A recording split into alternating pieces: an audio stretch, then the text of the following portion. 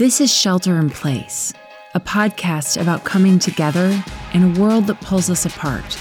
From Oakland, California to Hamilton, Massachusetts, I'm Laura Joyce Davis. Every morning for the past couple of months, I've gotten up before my family, usually before the sun, not because I want to, but because I seem to be unable to sleep past a certain point lately. For the first time in my life, I've come to love the dark, those pre-dawn hours that are mine alone. There's undisturbed quiet, coffee with a splash of cream, a soft blanket across my lap, everyday miracles that I jot down in my notebook.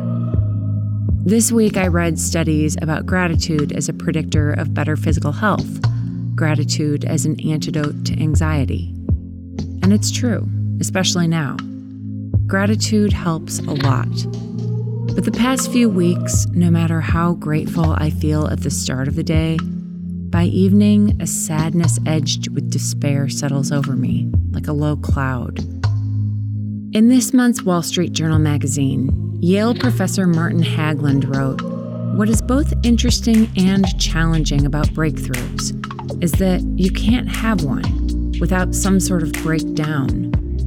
Progress only happens because certain things start calling into question our paradigms." If you've been following this pandemic odyssey, then you know that it's been a year of breakdowns for my family and me that ultimately led us to abruptly leave our home in Oakland, spend a month on the road, and settle for the foreseeable future in Hamilton, Massachusetts, the town where my husband Nate grew up, and where his parents and two of his siblings still live. In the original Odyssey, Odysseus gets a lot of help from gods and mortals, and yet there doesn't seem to be much evidence that he was grateful.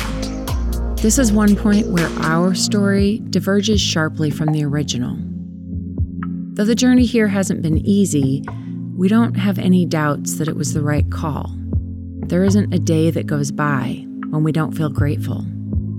With my mother-in-law taking over the job of schooling the kids and supervising distance learning, with the daily attention of not just grandparents, but an aunt and an uncle, our children are happier than they've been in a very long time.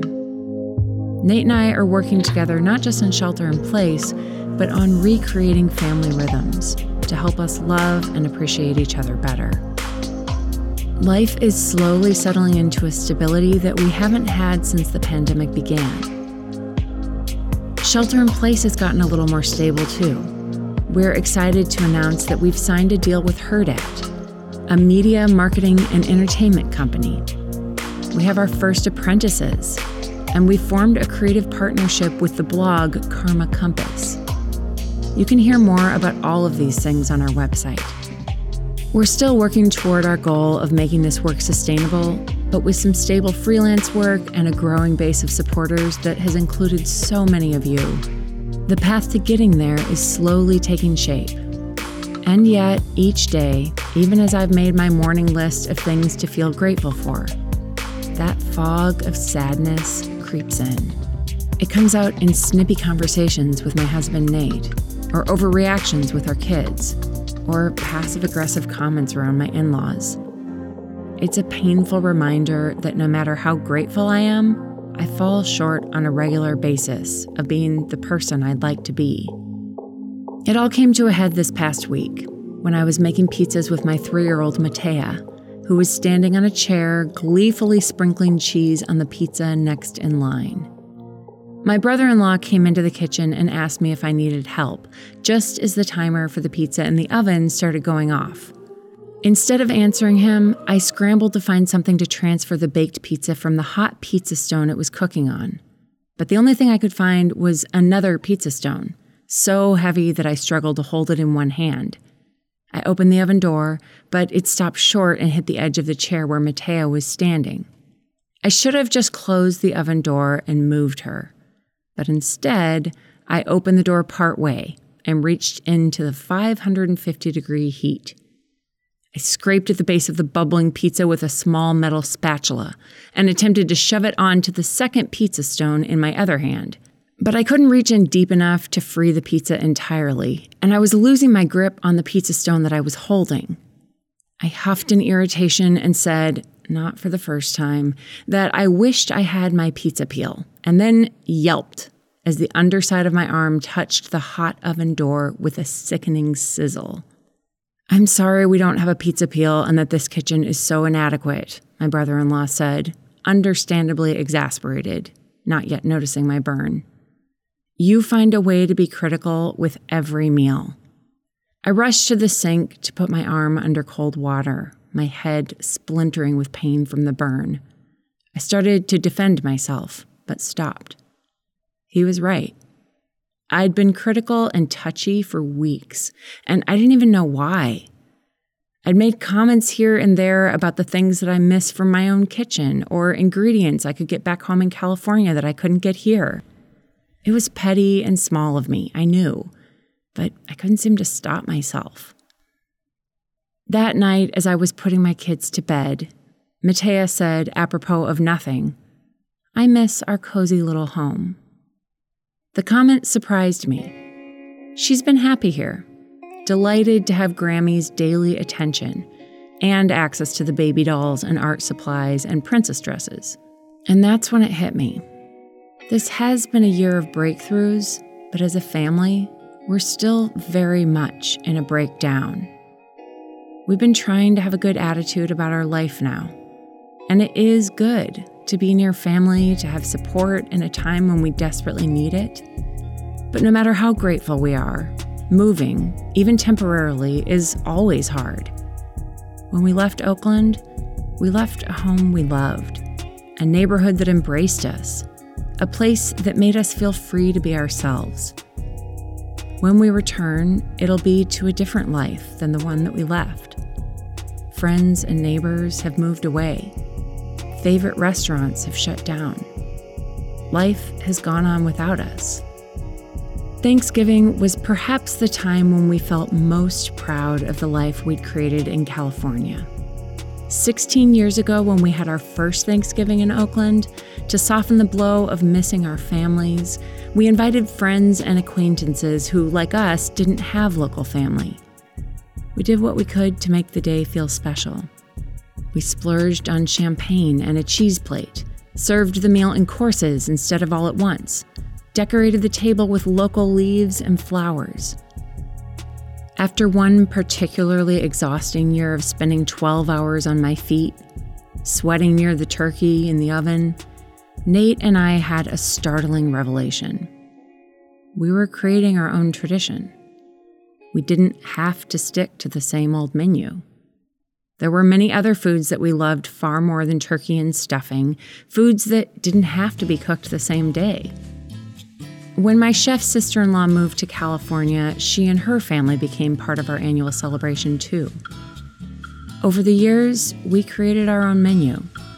6 courses with jewel-like salads, fresh seafood, duck and pork belly confit, and lemon meringue ice cream cake. Dishes that could be prepared in advance but still felt special. The Bay Area is a culture of innovative food and cooking, so it wasn't hard to find guests who were game to join us, often with their own culinary delights. We'd take turns prepping and serving courses, so everyone got a chance to sit and relax and no one was stuck in the kitchen. It was a day of what the Spanish call sobremesa, that special time when friends are relaxing around the table after a great meal, lingering in the conversation and the enjoyment of just being together. A quick side note here to say that I know many of you are recoiling in horror right now, hearing about our total disregard for tradition.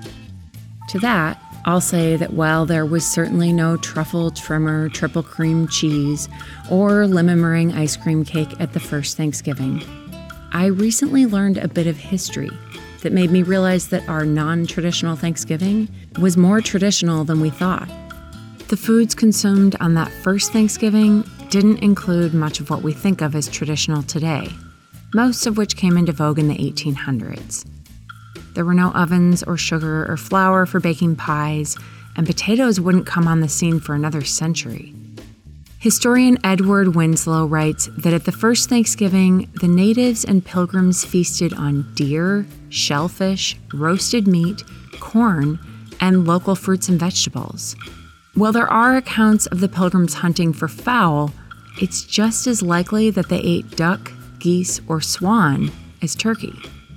And also, come eat at our table some year, and you might just be sold. As much as I enjoy cooking all of those fancy foods, it's not just the food that I miss this year. It's what the meal represents. We'd been raised in families that valued hospitality and cooking, and now we were making those values our own.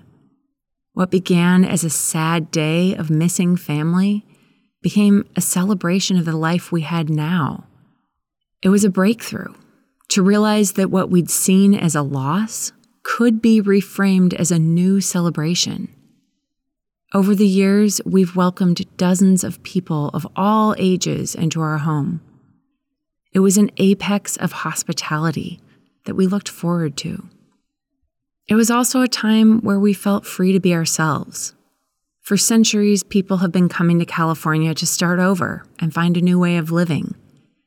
We hadn't realized that that cultural value meant anything to us until we were back in a place steeped in tradition and history. And though it is good and right for us to be here now, and there is so much to be grateful for this Thanksgiving, there's no getting around the truth that being here means a breakdown of the life we knew and loved. My mom often told me growing up that change, even good change, is almost always perceived as loss. There's no excuse for my bad behavior these past couple of weeks, and I'm trying very hard to be pleasant this Thanksgiving. Being near our Massachusetts family during the pandemic is a good change. It's a life that most of the time is incredibly sweet. I'm grateful every day for our life here. I'm thankful that my brother-in-law has offered to take on the turkey and that my in-laws are humoring me by letting us start the day with a cheese plate. And I miss our cozy little home. My mom was right. Even good change still feels like loss. Gratitude helps, but still, we're in the breakdown. I have to hope that a breakthrough is coming. I'll be right back with more of this story right after this short break. Shelter in Place is proud to be sponsored by Brick and Mortar, old world style wines with California roots. Their wines can be found at Michelin star restaurants like the French Laundry. You can find their canned wines at Safeway stores in Northern California. Use the code SHELTER when you order from brickandmortarwines.com to get 10% off and support the show. It's the 400th anniversary of the Mayflower landing, and since I'm now living in the state where it happened, a state that cares a lot about history, I want to take a moment to ponder more than just the food at that first Thanksgiving. That first winter in the colonies had been a harsh one, and almost all of the Mayflower women died. The surviving 4 women, 22 men, and 25 children who sat down to eat that first meal must have wondered if coming to the New World was worth it. They'd lost so much in the journey. There must have been a lot of grief mixed up in their gratitude. And it wasn't just a loss for them. Historians think that twice as many Native Americans as colonists sat at that table. That peace between the Pilgrims and the natives only lasted a generation. This place was home to the Wampanoag people for over 12,000 years before the Pilgrims arrived. For them, Thanksgiving is a reminder of the betrayal and bloodshed that would follow. Since 1970, Native people have gathered to remember their ancestors in Plymouth, Massachusetts. If you haven't heard Mark Charles speak about our nation's need for a common memory, especially on holidays like Thanksgiving, you can hear him in episodes 72 and 89 of Shelter in Place Season 1. Whether we're talking about that first Thanksgiving or Thanksgiving today, it's not just about good food and gratitude. For most of us, it's way more complicated. Some of us have lost loved ones in the pandemic. Others are celebrating this day alone. My mother-in-law has been welcoming friends and strangers into her home for decades. I know she's missing that tradition today, too. In a study surveying the mental health of 700 adults in San Francisco last May, half of the participants reported feeling more stressed out in the pandemic than at any other previous time in their lives. But the study also showed possible signs of a breakthrough. Though anxiety is on the rise, gratitude and generosity are too. 75% of the participants reported feeling more grateful now for their health than before. And while this trend is true across all ages and ethnicities, it's the most marked in those who are ages 51 to 65, the same group that experienced the biggest surge in anxiety. 2/3 of the participants have been inspired to give to charitable organizations. 33% are donating more now than they were before the pandemic. There have been breakthroughs in relationships, too. Dads reported being more connected to their kids, partners more connected to each other, and 1/3 of the study's participants said that even their interactions with strangers had become more meaningful. People are more willing to seek out mental health support, and more than half of the participants said that health and happiness are more important to them than money. This is not to say that everything is fine.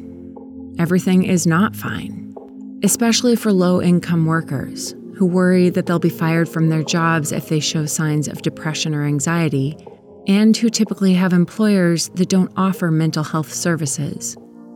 There's still a lot of breakdown to deal with before we can find our way to a breakthrough. A few days ago, when I was feeling especially low, I went out for a run. It was a gray, rainy day where the sun never showed itself and the ground was covered in puddles. I put my earbuds in and turned on a podcast that I love by my friend and longtime writing group member Nina LaCour. It's called Keeping a Notebook, and it's about writing. Nina is a wonderful writer, a best-selling, award-winning author whose most recent book, Watch Over Me, came out this fall.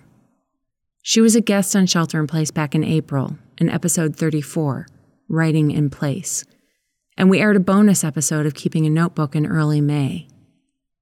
Keeping a Notebook was a huge inspiration for me when I was starting Shelter in Place, and Nina has encouraged and supported me from the very beginning. As I splashed through puddles, my shoes and socks soaked through, I listened to Nina talk about disappointment, about how it's been hard to feel hopeful in these dark times. She had a breakthrough of sorts when she realized that darkness was part of her characters, no matter how hard they tried to be good. She said to let your characters be messy, let them make mistakes, let them be cruel or devious, let them be fully human, so readers can embrace their own complex internal landscapes and accept the difficulties in their own lives. And she said that when she was discouraged herself, she tried new things to experiment or be curious or reach out. She reminded herself that this moment was one moment, just a small part of something bigger that we can't yet imagine. In that moment when I was feeling so dark myself, Nina's words felt like a gift. They made the breakdown a little less painful. The sky cleared just in time for sunset, and the day that had been wet and gray glowed with the pink light of evening. It was just the littlest thing, but it felt like a small breakthrough, a reminder that there would be other days, other Thanksgivings, other years. And even when we're feeling stuck in our sadness, we're not helpless. We can be curious and reach out, show our gratitude to someone who needs it. In his book, Manners and the Homeric Epic, I.M. Hohendahl Zuterlief writes about Odysseus's failure to be grateful. He says, "Thankfulness is not a spontaneous emotion. Its development initially costs a certain amount of energy, whereas ingratitude, as the absence of that emotion, does not." This Thanksgiving, I'm trying to be grateful, even though it's easier to be an ungrateful jerk. And since I'm ending each episode with an invitation, I want to invite you to join me. Start a daily ritual to help work through the breakdown. It could be taking a few minutes to make some music or create art, both of which have been shown to reduce stress, anxiety, and depression. My family has been enjoying the Adobe coloring books, which you can download for free in a link that I'll include in our show notes today. Or maybe it's cultivating a new daily practice of gratitude. If you'd like an easy, practical way to do that, you can download a one-page PDF that I've created for you to put on your fridge or on the nightstand next to your bed. You can find that at shelterinplacepodcast.info. We've got a special treat for you this weekend, a bonus episode that I contributed to for the Transmission Times. It's a short, beautiful episode that captures so much of this breakdown and breakthrough. Make sure you're subscribed to Shelter in Place so you don't miss it. As always, if you listen to the very end, you'll hear Shelter in Place outtakes, which we hope will make you laugh. But first, I want to thank one of our newest supporters. Amy Otto, even though we've never met you, your name has become a household name at Shelter in Place. From almost the beginning, you've posted so many kind comments on social media, shared Shelter in Place with friends, and even sent me an email that I still think about and appreciate all of these months later. We never imagined that we'd find ourselves in the same town as you. And though this pandemic has prevented us from having you over, I do hope that we get to meet each other someday soon. Finally, I want to welcome our newest Shelter in Place apprentice, Sarai Waters. Sarai came to us through our partnership with Karma Compass, and she's already inspired us with her experience in film, her wise perspective on the past, and her hopeful vision for the future. We're so excited to welcome you to the team. If you've enjoyed today's episode, leaving a quick rating and review on Apple Podcasts helps others to find us. Follow us on Instagram and Facebook at the handle Shelter in Place Podcast, and on Twitter at Laura Joyce Davis. If you'd like to sign up for our newsletter and download our one-page PDF on choosing gratitude, you can do that at shelterinplacepodcast.info. You'll also find show notes and information about our incredible sponsors, Brick and Mortar and Delta Wines, and Imagine Mindfulness, as well as ways to support the show through one-time, monthly, or annual donations. We would love to hear from you. Shelter in Place is a Hurrdat production. The Shelter in Place music was created by Chase Horseman at Reactor Productions. Additional music and sound effects for today's episode came from Storyblocks and Audio Jungle. Nate Davis is our creative director. Sarah Edgel is our design director. And our amazing Season 2 apprentices are Fatima Romero-Afi and Sarai Waters. Until next time, this is Shelter in Place. I'm Laura Joyce Davis. And now, if you're still listening, here's a little outtake. Hi guys, it's me, Grace. I was just going to tell you about that we're really happy about Thanksgiving, and I'm going to talk about Thanksgiving a little bit. How we have duck and crabs, cheese, and we have a lot of good stuff. And we have really fun time. Friends come over and a couple kids and we get to watch a movie. Last time when we were in Oakland, we watched Sound of Music. You might hear a little noise in the background. It's Mateo reading. Can you say hi? And then Gabe's folding his clothes. We are just really excited also because we don't have any school online. We'll get to play on Thanksgiving and it'll be a really fun day. And no school for the whole week. A Hurrdat Media Production.